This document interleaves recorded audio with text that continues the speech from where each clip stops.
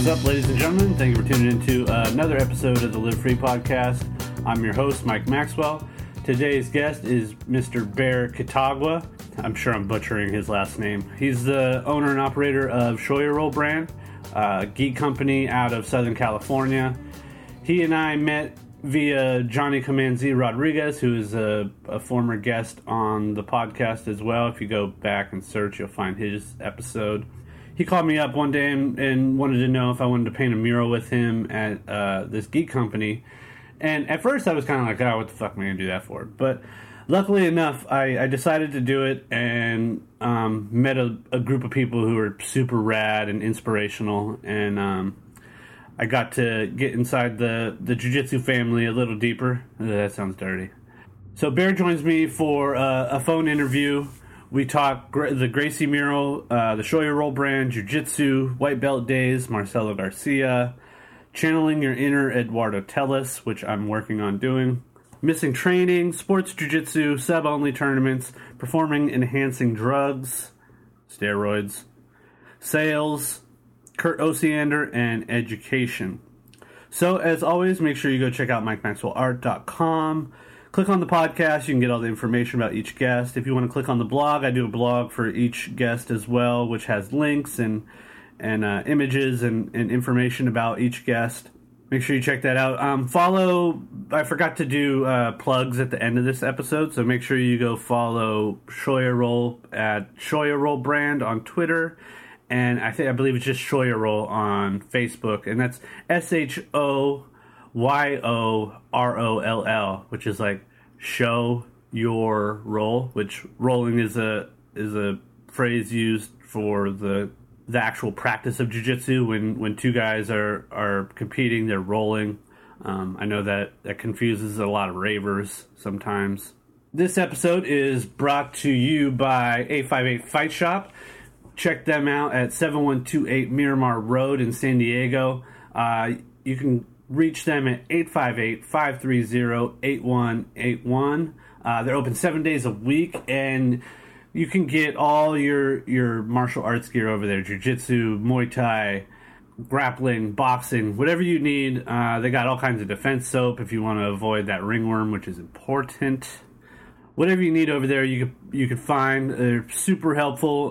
It's a rad shop, and they focus really on customer service. So that's the number one thing that I appreciate over there, is that they really focus on helping their customers find what's right for them. I know a lot of people go into a fight shop for the first time. You know, when people are first getting into martial arts, it's nerve-wracking. You don't know what type of gear to get. You don't know if people are going to be dicks and be all bullies and shit, but that's not the case at all over here. You can go over here and Johnny and, well, both Johnnies and all the guys that work over there are super rad. So check them out and they'll help you out. Tell them the Live Free podcast sent you, and you can get 15% off your purchase. And I believe they're gonna set up an online shop. They're working on that now so that you can buy gear from all over the country if you're not in the San Diego area. And occasionally you can find me back there on their mats in the back area of the gym. If you feel like cruising out and trying to put a choke on me, you're more than welcome to do that. You can catch me there. I'm usually in there on Sundays if you want to come find me. No stalkers, please. Don't come be weird. Yeah, so check them out, 858 Fight Shop. You can find them on Facebook too. Just search 858 Fight Shop. So, with all that said, we got the business out of the way. What else do I need to tell you? You can follow me on Twitter at Mike Maxwell Art, and you can follow the Live Free Podcast at Live Free Podcast. And make sure you go over to iTunes. You can get the show on iTunes and on Stitcher. Just search Live Free Podcast. Or if you're on iTunes and you do the search Mike Maxwell, and the Live Free Podcast will come up. When I named the show was named long before anything went on iTunes, not realizing that iTunes was a place for lots of live and free podcasts. So that gets a little confusing for the search option. So just search my name, Mike Maxwell, and you'll find the show. And if you want to donate to the show, you can do that through the blog, or you can do that through the website as well. If you click MikeMaxwellArt.com, click on the podcast. Click, click, click. So with all that clicking done, ladies and gentlemen, without further ado, Mr. Bear Kitagwa.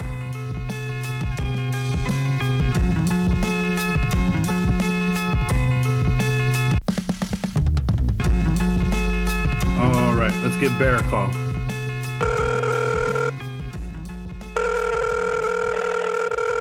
What's up, dude?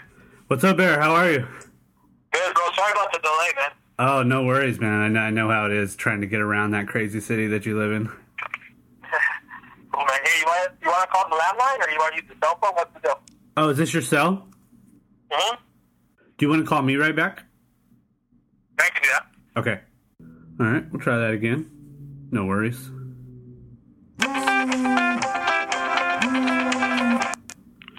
Yo, brother. Mike, what's up, bro? Oh, now I don't have it on speaker. All right, we're going to get it together here. We got it. You hear me okay? No worries, man. Yeah. I can hear you. Can you hear me good? Yeah, we're good. All right, my friend. Thank you for taking the time to talk with me. I appreciate it. No worries, man. Sorry, man. It's been kind of crazy over here, but... Yeah. big place, so. Yeah, what's going on? What's on the Shoya Roll plate this week? We're just trying to put together, finish up some stuff that we got planned for the future. A bunch of gear releases. Trying to get together some drops for some new shirts. Hoping to drop the Mike Maxwell design shirt, you know? So Oh, hell there's yeah. a bunch of other stuff that we're trying to put together and try and train and drink some cool beers in between. Yeah, no doubt. You and I, we met, I guess, around the summer of last year. We did Johnny Comanzi Rodriguez and I did a mural at the new warehouse up there in Southern California. What area are you in? Do you? I don't want to say. I don't want Los to say. Alamitos area, Yeah. like right in between the borderline between like LA County and Orange County, basically right next to Long Beach. Yeah, it's just south of Long Beach, I guess. Yeah, just about a little south of Long Beach. Yeah. Well, it ended up being a really cool project that I wasn't aware of how cool it was going to end up to be. Johnny and I did a bunch of murals before, but so you run Shoya Roll, which is a gi. Would you call it? How would you describe your company? I would say a gi company, but that seems kind of limiting, right? Yeah, I think I guess we would be like a brand that kind of caters towards Brazilian jiu-jitsu and grappling culture, you know, and Yeah. kind of pulling from different areas of influence, whether it be like art, graffiti, hip hop, urban stuff, reggae scene, all kinds of different cultures into what we do, you know, and I guess we would our specialty would be in gi or martial arts uniform making, you know, catering towards Brazilian jiu-jitsu and specifically, you know, I guess that would be probably the easiest way to say it. When did jiu-jitsu get into your life? I would say back in '99 when I came out to California to go to college after living in the islands for a while, you know, in Guam. So I think it was just like most people, you kind of watch the UFC, you see this small, skinny dude choking people out, and I was used to boxing and stuff like that. So I was kind of hating on Royce Gracie the first UFCs, and then after watching the second one and him coming out beating everybody, you're kind of forced to figure out like, okay, what's this guy doing, you know? And that was it, you know. After that, you try and go on a pilgrimage of farming to try and find a bunch of knowledge, see where you can try it, see what gyms are next to your area, doing all kinds of research on the web, which back in '99 was a little bit limited, you know. Yeah, sure. But now it's completely changed. So, yeah, it's been like an on and off passion since '99 for me, juggling it between life and family and everything else. So you were doing other martial arts, then were you doing Muay Thai before that? You know, before that, I didn't really do too much martial arts. You know, I did a little bit of like your standard sports like basketball, volleyball. I surfed a bunch and bodyboarded a bunch in high school. Yeah. But that was pretty much it, you know. Tried karate like everybody else when you're like 6 or 7 years old, but never really stick with it, you know. Yeah, right. And then I just found jiu-jitsu and got hooked, man, and just became a part of my life, you know. Yeah. You just got your black belt this year, right? Yeah, I just got my black belt in I think it was December. end of December, something like that. Yeah. Early December? No, it was not even the end of December. Yeah, it was end of December. Yeah, so the end of last year. How do you remember your white belt days? Oh yeah, like it was yesterday. White belt days are I think those are the greatest days. You know, just because you're so hungry, you're kind of hooked to the sport and the art and the lifestyle. You know, so you're just so hungry for knowledge and anything you can get your hands on. You just want more and more and more, and there's never enough of it. You know, and you're just hungry for everything. You know, yeah, I remember going into the gym, getting beat up every day, and figure out, like, most people would be like, what the hell am I doing, you know? But me, I loved it, you know? Like, geez, I love this stuff, you know? I want to go get my ego crushed again. I want to go get my pride, like, dissected, you know? Sure, find that. Yeah, but it's great, man. I mean, I think that's the great thing about jiu-jitsu. It's pretty common when it comes to those aspects of it, you know? When you first start, you ask anybody, and anybody tells you the same exact thing. Yeah, I remember those days, and people kind of tell you all the same kind of things, you know. So did you get the blue belt like hangover? Do you know what do you mean by that? I hear a lot of stories of people like they get to like a certain level, like they get their blue belt and then kind of have like little falling off periods, like. Oh yeah, no. I think I got more when I got that more when I got my purple belt. You know, more just like kind of like you go through ups and downs and in Brazilian jiu-jitsu, and then there comes a point where you're climbing, you're trying to get to the next level, but then in between those times you get burnt out a little bit. You know, you might not be as interested as you used to be, and it's just kind of like an up and down battle that you. Part of the progress, you know. And I got that when I was purple belt, but when I was blue belt, I was just hungry still. You know, just hungry, still a little bit younger, had more free time, you know. Had time that I could dedicate myself to trying to get really good at it, you know. And then after that, I think my purple belt, that's where I kind of like just flagged off a lot, you know. Yeah. Stopped training for a month, started training for another month, stopped for 2 months. Just because of work, life, school, everything, you know. Yeah. And then as you got a little bit more balance and was able to situate my life a little bit more, then then you were able to put like a little bit more of a consistent training schedule together, you know. Yeah. What was your process like in transferring from your like purple to black stage? Like, so for when we're looking at, like, for me as a blue belt, like I see like these certain sets of ideas and philosophies and techniques that like get chunked into like the first couple of years. Was there some patterning that happened like that in the training process? Did you see like for instance right now, like I'm attacking legs like crazy, like all of a sudden a brand new like window opened up, like around that purple belt stage? What were some of those things that you noticed, if any? Is that I think the biggest thing is just you're able more to put things together, you know?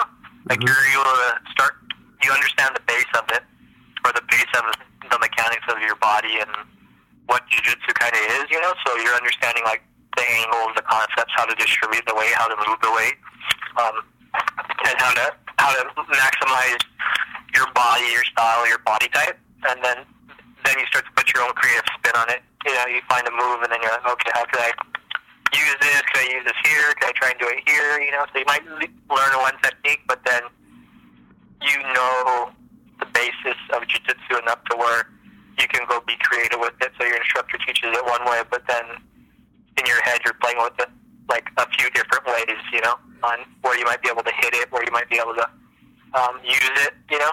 Yeah. And from different positions, whereas on a white belt and a blue belt, you know, I don't think you have not necessarily all the time, but your knowledge base and is not usually up to that level yet, you know. Yeah. And whereas I think it just comes more with time, not so much a belt, you know. I think with time you're able to start to put things together, and I think at least for me, the purple belts, when you're able to really start to get really creative with it, you know. It's not just more of it's not just so so much. Okay, I learned a move today. I'm going to do it a bunch of times and try it in training. Do you have the purple and the top? Do you have a move that you like to hit all the time? Do you have I've been wondering if the idea of training one move 1,000 times instead of 1,000 moves 2 times or whatever. Like, how important is that? Well, I mean, me as far as moves, I think everybody goes through like phases where you geek out on one position, you go on with it for a month or 3 months or 6 months, depending on whatever it is, or whatever it is, like the elbow locks or arm locks, or full locks. You go crazy with it for like 3 months, 6 months, and that's all you're doing. You're catching it from everywhere, you're trying it from everywhere, and then after that, you're kind of over it. Then you move on to whatever else catches your interest, like a guillotine choke or or a triangle or something. And then you work on that for another 3 months. I think it's just more just kind of what the person's feeling, what people are doing in the gym, what's on the internet now, what's hot, what's not, and then people are just trending with it, and then I think, on the other question, I think, what's better, be a jack of all trades or be master of some, Yeah. And I think just getting a good, solid, basic fundamental of what jiu-jitsu is, having a good couple of go-to moves from every position, and being good at them. I think that's the key part. Is having a specific specialty type game, and but then also understanding and playing with the new stuff. Not being good at it, or not even the new stuff, but just the stuff you don't really care to use in your own specific game. Yeah. But to at least play with it enough to where you know a little bit of the ins and the outs, and at least know how to somewhat defend it if it comes. I think a good example is like Marcelo Garcia. Marcelo Garcia has a specific game. His fundamentals are great, but he has a specific type of game he plays. And he doesn't do all like this upside down Borombolo stuff and footlock stuff that everyone's kind of hype on right now. But he understands it. Just like Roger Gracie, he understands all that stuff. Like he may not be like really good at it, but if Rafael Mendez is trying to do a Borombolo to Marcelo Garcia or Roger Gracie, like even though they don't even pull it or play with it, I'm pretty sure they've dissected it a couple times training, to at least know the ins and the outs of the position, to at least be able to somewhat defend it if someone's trying to work on it with them. Right. I think that's key. That's how I feel about wrestling, kind of like. I agree. Shooting is so it feels so dangerous, and like I feel so vulnerable. Yet by knowing my vulnerabilities, I feel like I have a good defense for when people shoot on me. You know what I mean? Yeah, I think it's super important just to at least get familiar with the areas. Because like jiu-jitsu is so heavily based on breathing. And your breathing and heart rate and all that stuff directly affects your gas, Mm-hmm. And how you're training and how you're getting tired. So the more and more you feel comfortable in some of these positions, like yourself in bad positions, but or positions where you're not comfortable with, but the more and more you get comfortable in the more and more your gas tank and your endurance and your cardio just expands because you feel way more comfortable in these bad positions. You'll really never ever get tired, or at least get super tired, because you're breathing and you feel way more comfortable in these areas. Like Eduardo Teles is a good example. Yeah. He's like the master of being in bad positions and being able to work out of them back into offensive or better positions. And it just seems like he's doing it so effortless. But he's been doing that for a long time. And it's so hard to put him in a real true bad position just because he's so good at getting in and out of them. Yeah. Because he's worked at it for so long. So I've been lucky enough to get a class taught by him, and I think about that a lot. Like I say this, and you and I had this conversation, I think, on the internet. Like I try to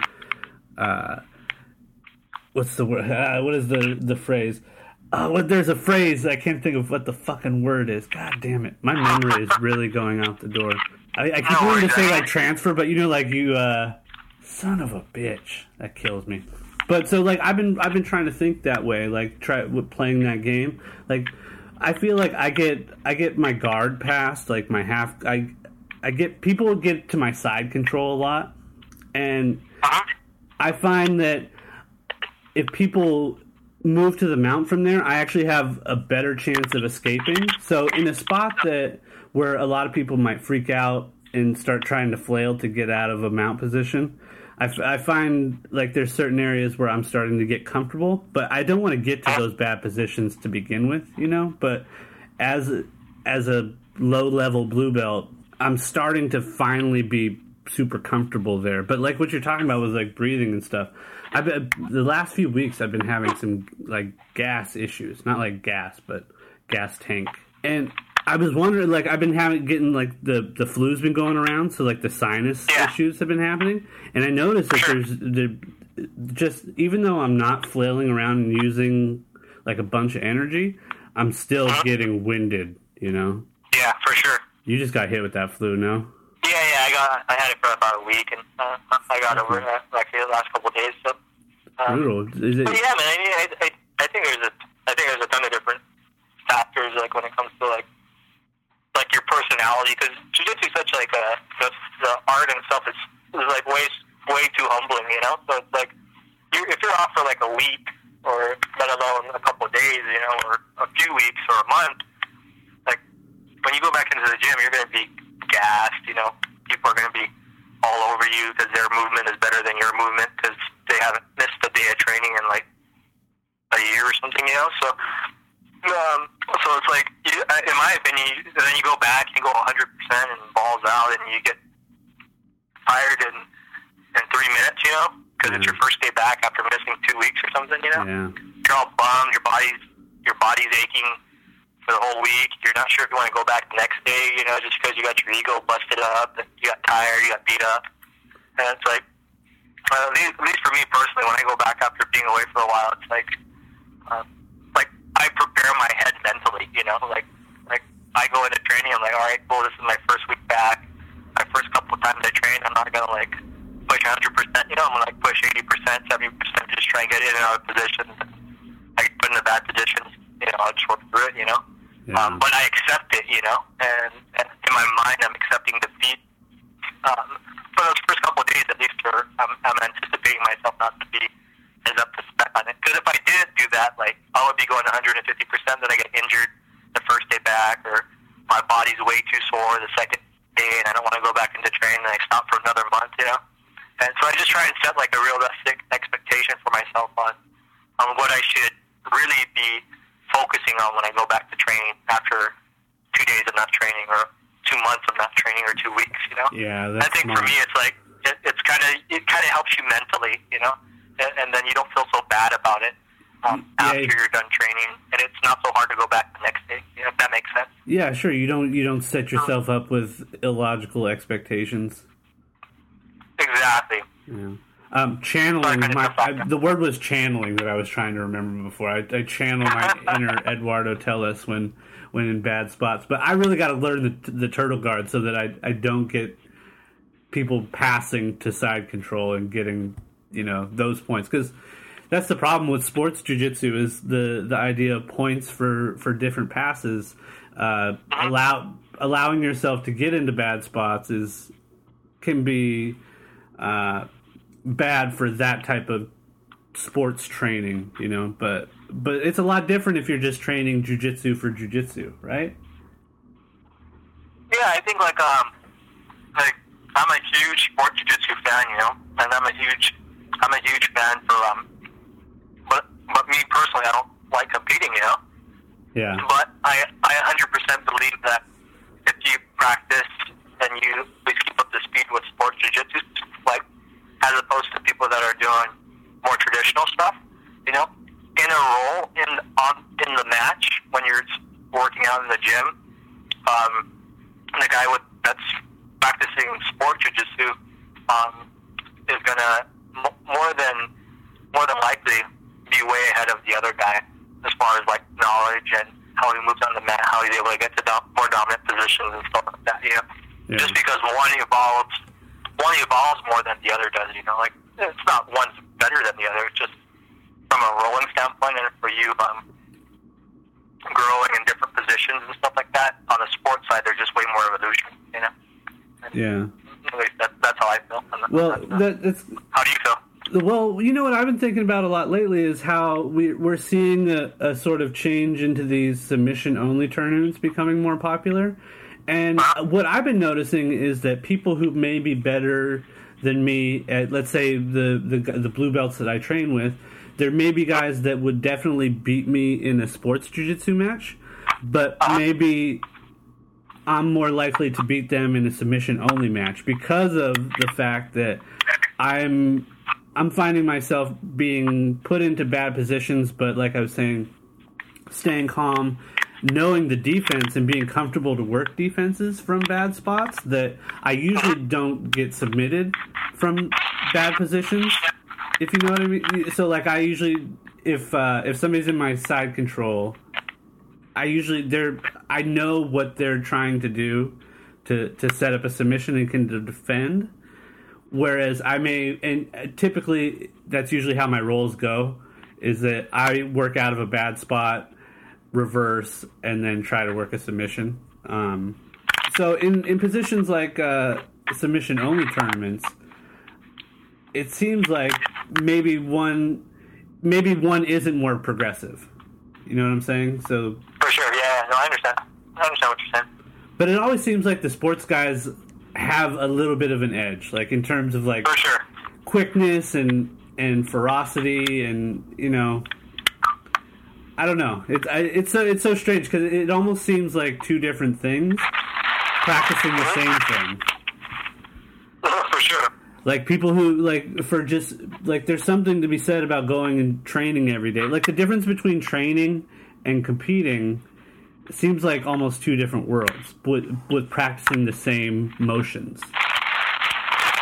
I agree.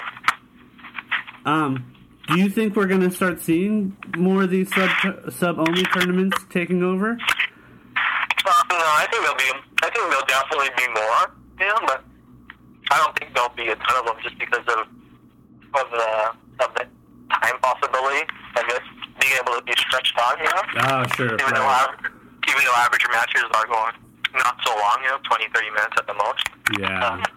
But I think from a promoter standpoint, I think it's just hard to logistically plan an event when you don't know when it's going to start or when it's going to end, basically, you know? Yeah, right.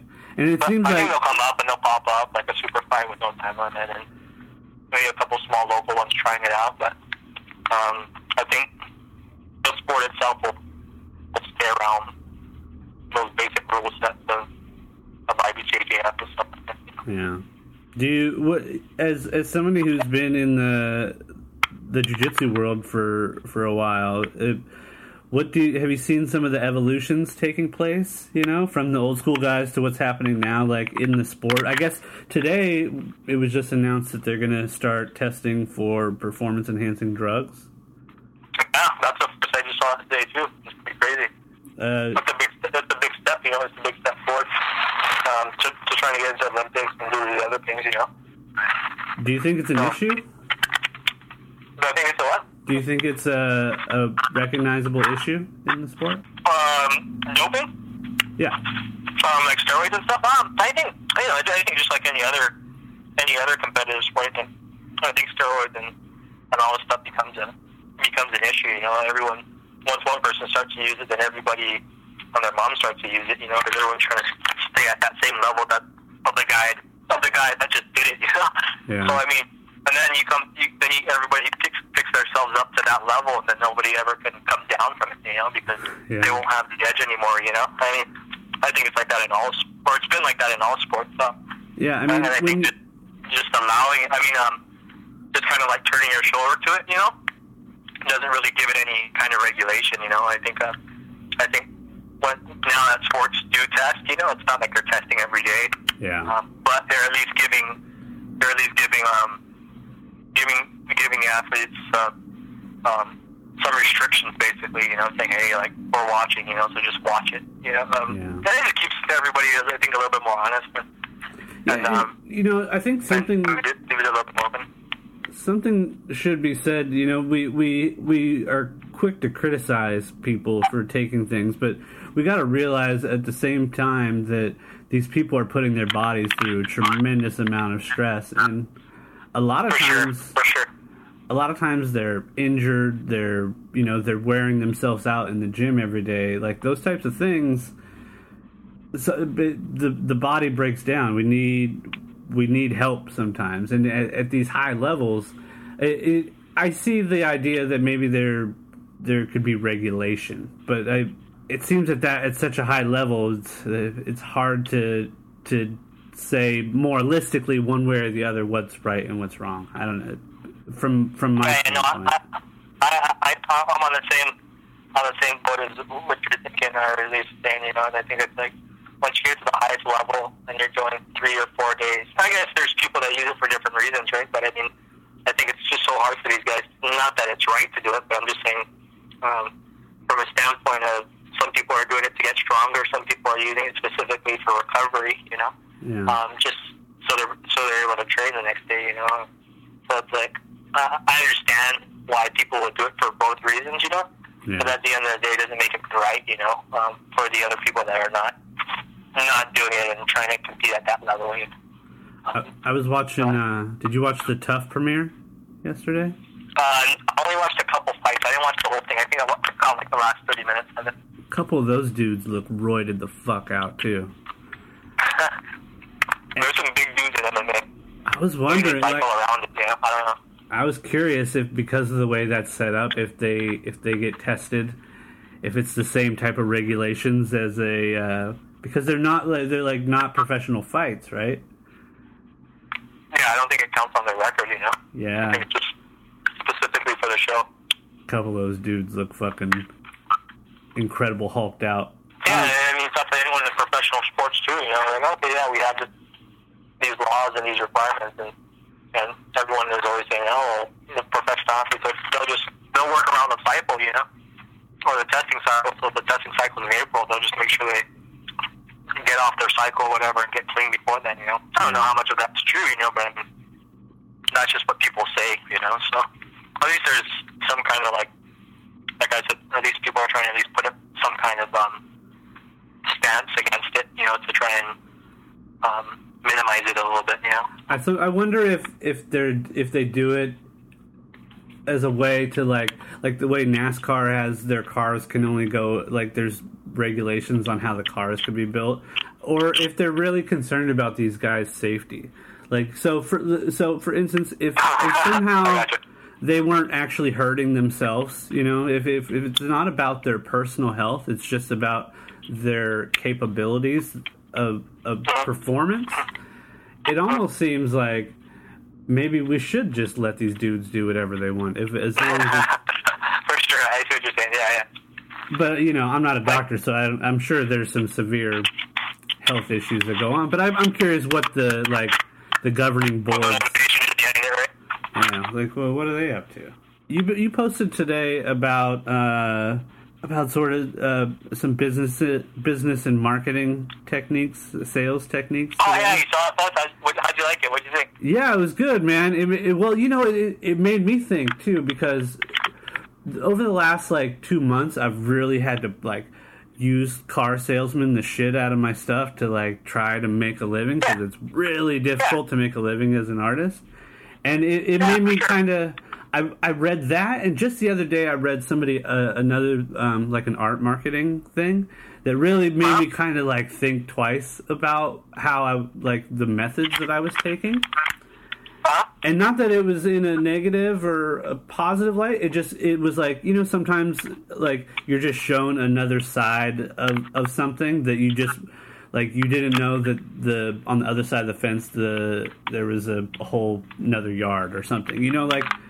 It just sort of opened my eyes to maybe be able to think a little bit differently about marketing. Your post was specific about the way gyms are starting to market themselves, and For sure. I've noticed around here, I live in a predominantly Asian neighborhood, a number of different groups of people, and a highly competitive jiu-jitsu area where there's multiple choices and gyms to choose from, right? San Diego. Well, what I was thinking about was how a lot of like karate and different gyms are trying to market themselves into jiu-jitsu and MMA gyms, which I found kind of like a little sneaky. But I am in an area where there is a ton of jiu-jitsu gyms, all in a pretty close knit area. You know, a 15-mile square radius. Yeah, for sure. Whereas before you had to drive easily like 30 minutes to get to a decent jiu-jitsu school, you know. But it's so weird though, because I'm new to this scene. I've only been doing it for 2 years, so I'm just kind of now becoming aware of everything. 'Cause like I said, like the analogy of the fence and not knowing what another area. This is all real brand new to me. But so, what are some? Sorry, man. You're talking about the post. And I asked you about it. So. Yeah, I'm wondering. Continue, man.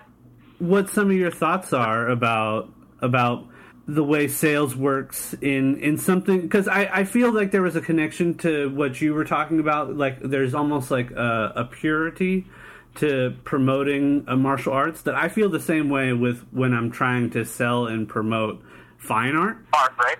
Like for sure.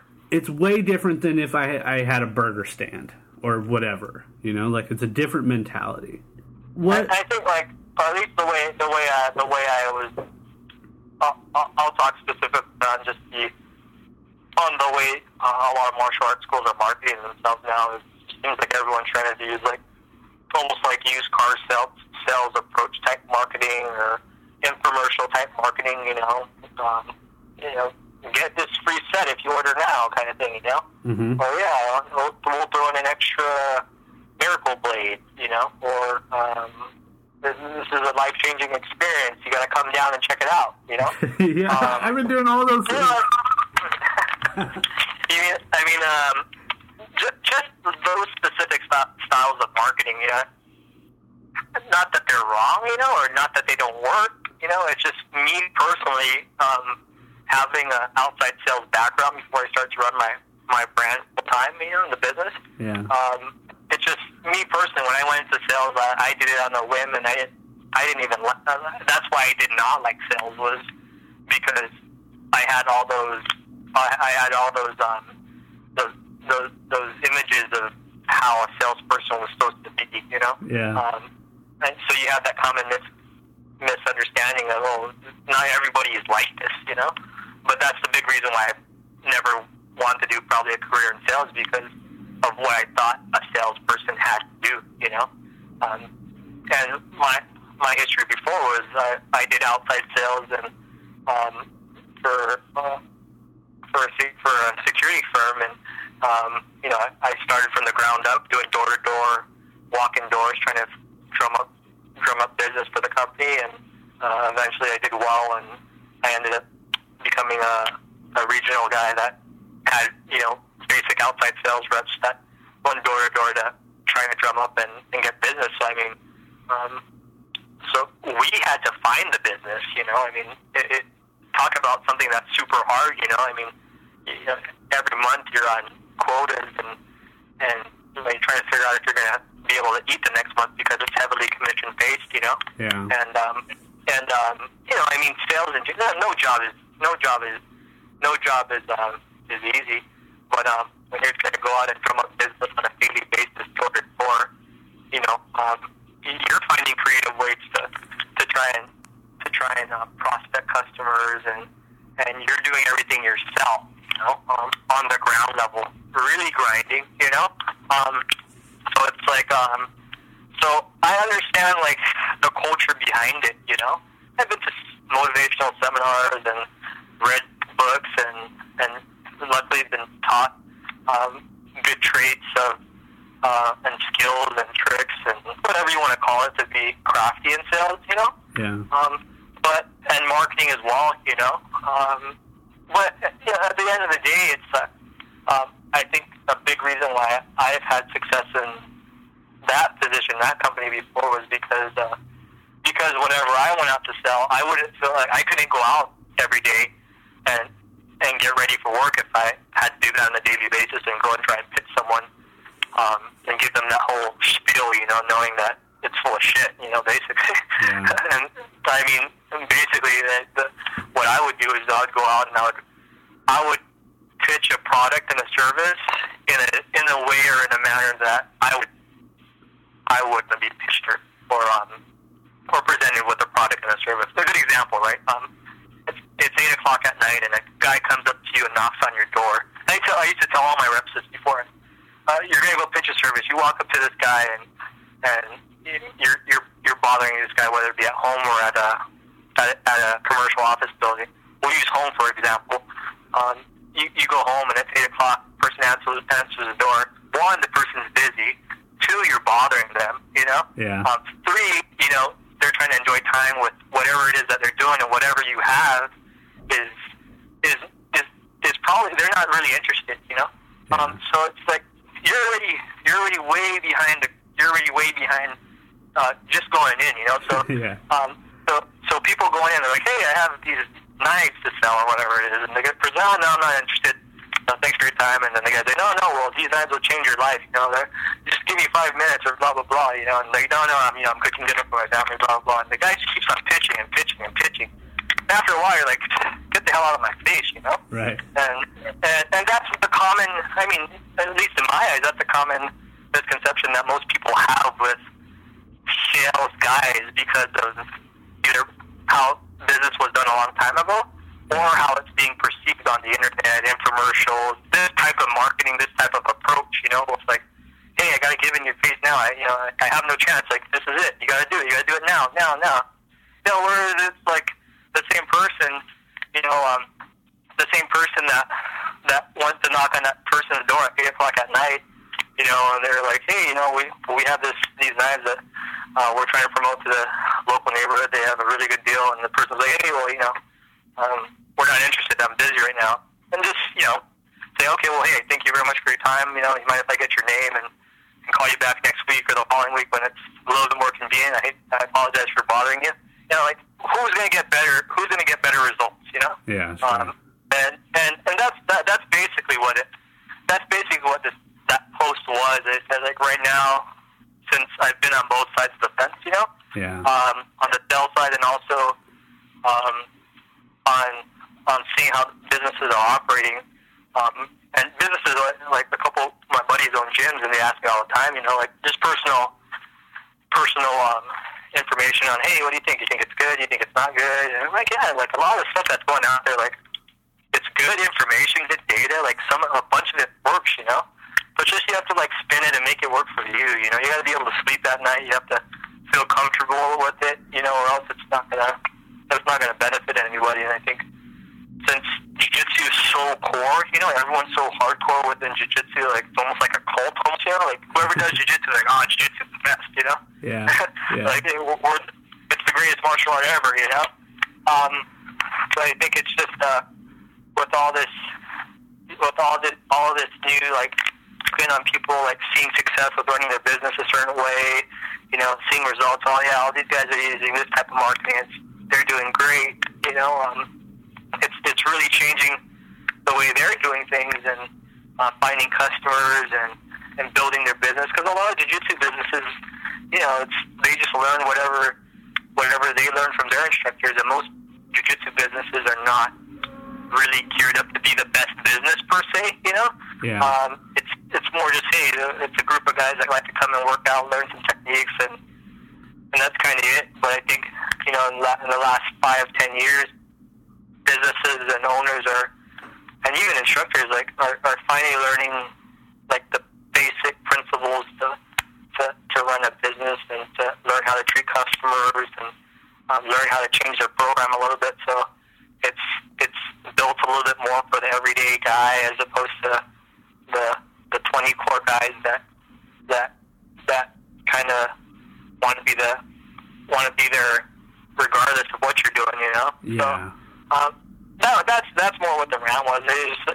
It's a sport and art that I basically attach my life to, you know, and I've been thinking about this for like the last 5 years. You know, it's just I think today I just kind of got fed up, you know. Well, like, and they got to put something out there because I know I'm not the only one that feels like this, you know. I guess we're starting as we're seeing that evolution happen, where there are more of like the guys who want to go roll after they're done at a long day at the office, in comparison to like the guys that are in there 10 hours, 12 hours a day, you know. And then probably the experience now is there's starting to be a frame of reference for these new gym owners, maybe, that they are able, like, I'm sure there's a number of gyms that you could think of that are marketing and doing things in a great way, right? Like Marcelo in New York. Yeah. And I guess my thing would be like, and my thing is like, you know, like, I think with time, like, each gym, that's the beauty of it, right? Like, every gym is different, and some people do it different. Some people do it old school. Some people do it new school. Some people blend both, you know? But I think the beauty of it is, you know, now there's so many choices, you know? People get, there's so many options now. Whereas before, you only had, like, 5 gyms you could choose from to learn jiu-jitsu, you know? Within the state, you know? Or within, like, Southern California. But now there's, like, a ton, you know, I guess.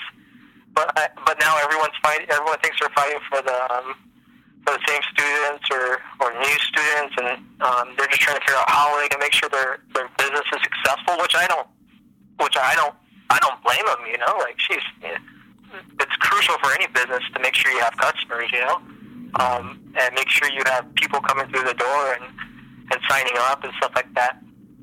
But for me, it's just about the approach and how people are doing it, you know, like being into, like, you can get customers without sacrificing your dignity all the time, you know, or doing it in a specific way, even though you get results, you know.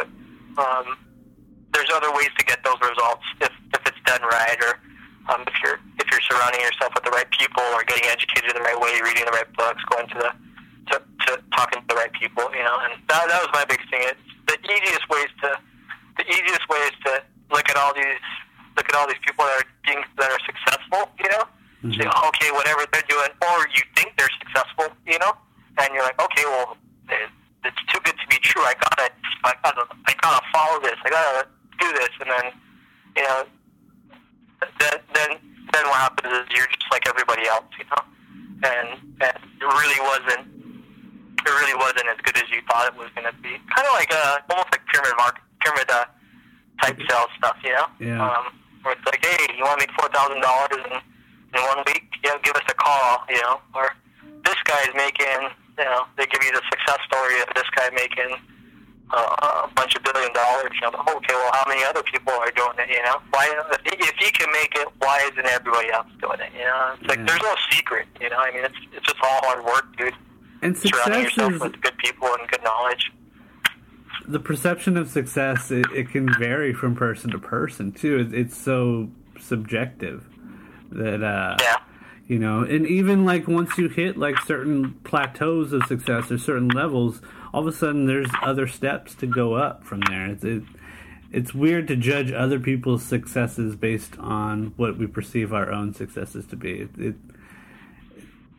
One, I think it's negative for our mindset, but two, I don't know that it's ever accurate. For sure. I agree.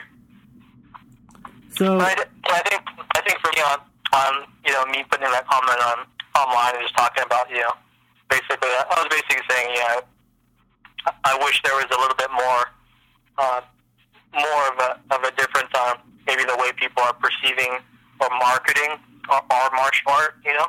Yeah. And in all honesty, everyone's like, oh, no, we don't want jiu-jitsu to be like karate or taekwondo. I mean, with the way that things are going, you know, over the next 5 years, that's where we're heading, you know?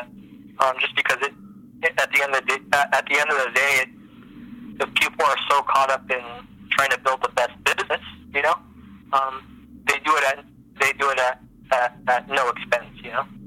Whereas if there's like a fine balance in between the two, you know, like building the business is key, but if you can somewhat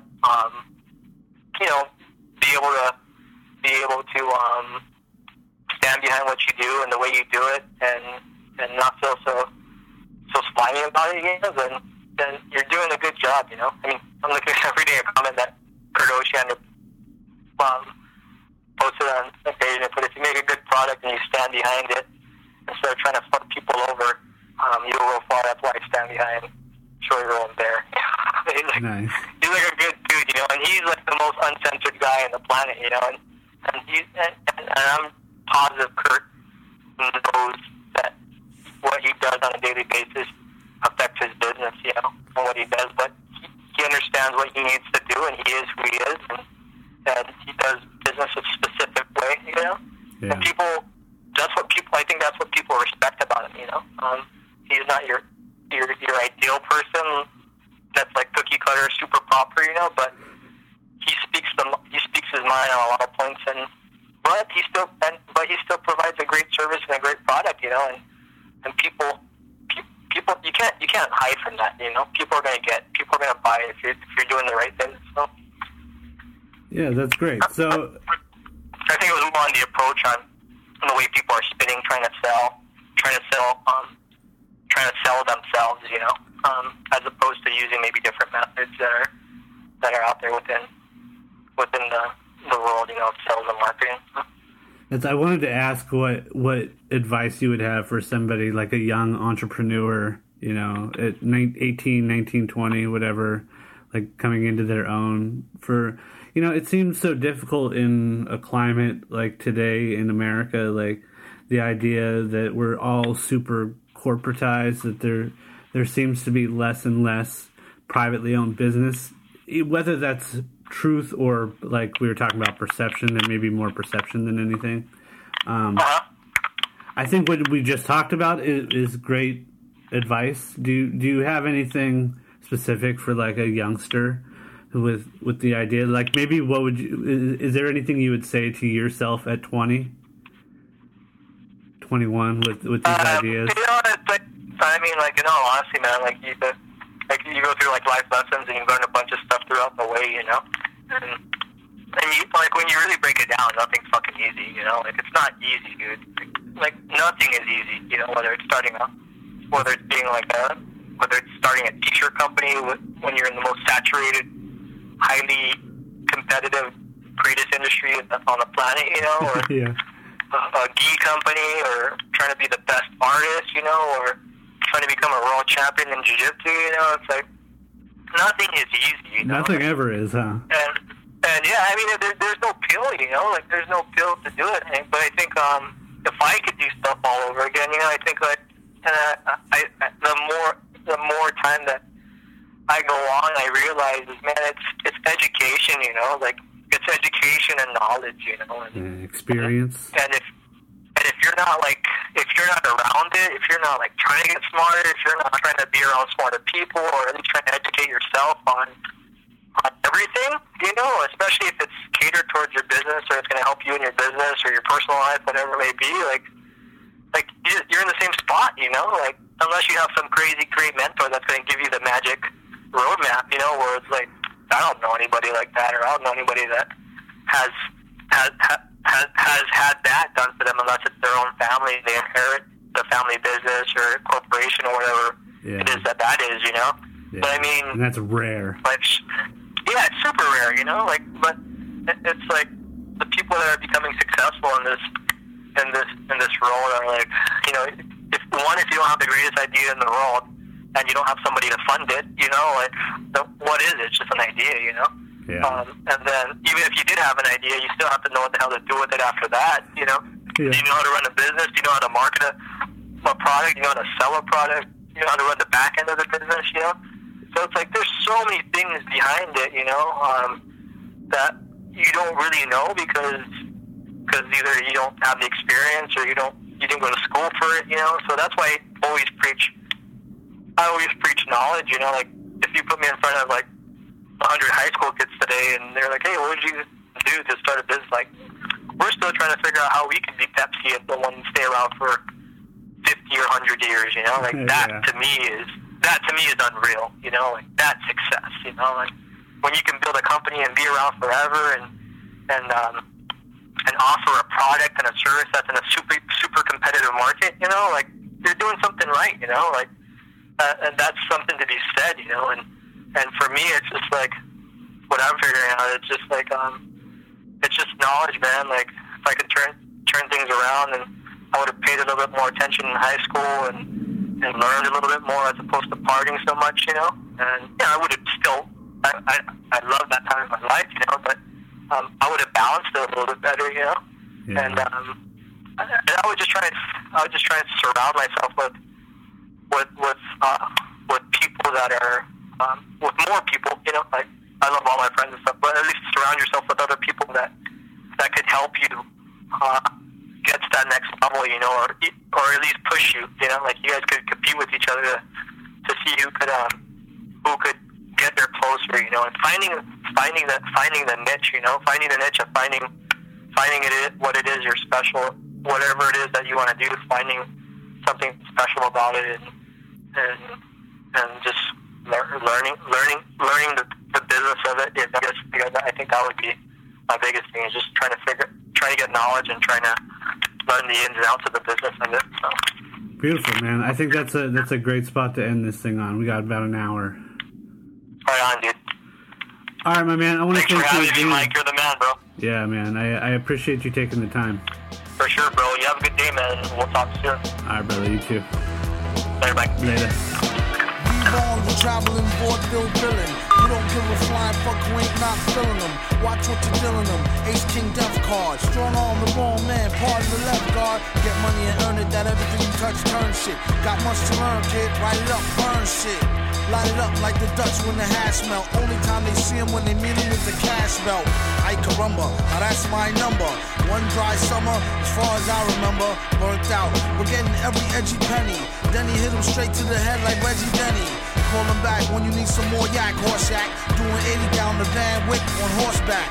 Your man sick, but he wrecked tracks, puto. Get back to bro, exactamundo. Victor the director flip a script like Rob Reiner. The way a lot of dudes rhyme, their name should be Knob Shiner. For $1, they likely dance the jiggle, do the hucklebuck. To Vic, it's no big deal, they just a bunch of knuckle fucks. You wonder how well would they hold up in the holding cell. It sorta has the strange makings of a tale told in hell. Like, oh well, hold tall riches. If the feds is really after them, they just told all the snitches. On borrowed time rhymes, gassed by the silver screen. They act like they monkey ass, get healed back like Wolverine. Mellow out what y'all bellow out, y'all yellow mouth. What happened to the type of spit that used to help a fellow out? No doubt, leave a rapper in a body cast. I wonder what he was doing while we was in karate class. Snotty ass, it's really like he was a white belt. Right before he night, asked him how the light felt. Wouldn't take their tape if they gave it free. Maybe it's me, maybe it's V. Throw down the key. Y'all know how shit be. In the naked city, rappers is so giddy. That's no ditty, born so witty. The way he take no prisoners and show no pity. It's how son became a big man from a black boy. To name names, a really big fan of Dan Aykroyd. He feel they need to give him his own dance. This is only chance to shoot the gift like a lone glance. Or like a beef scene that leave the ooey smoking. Or between Hoto sinking and Nato sweet choking.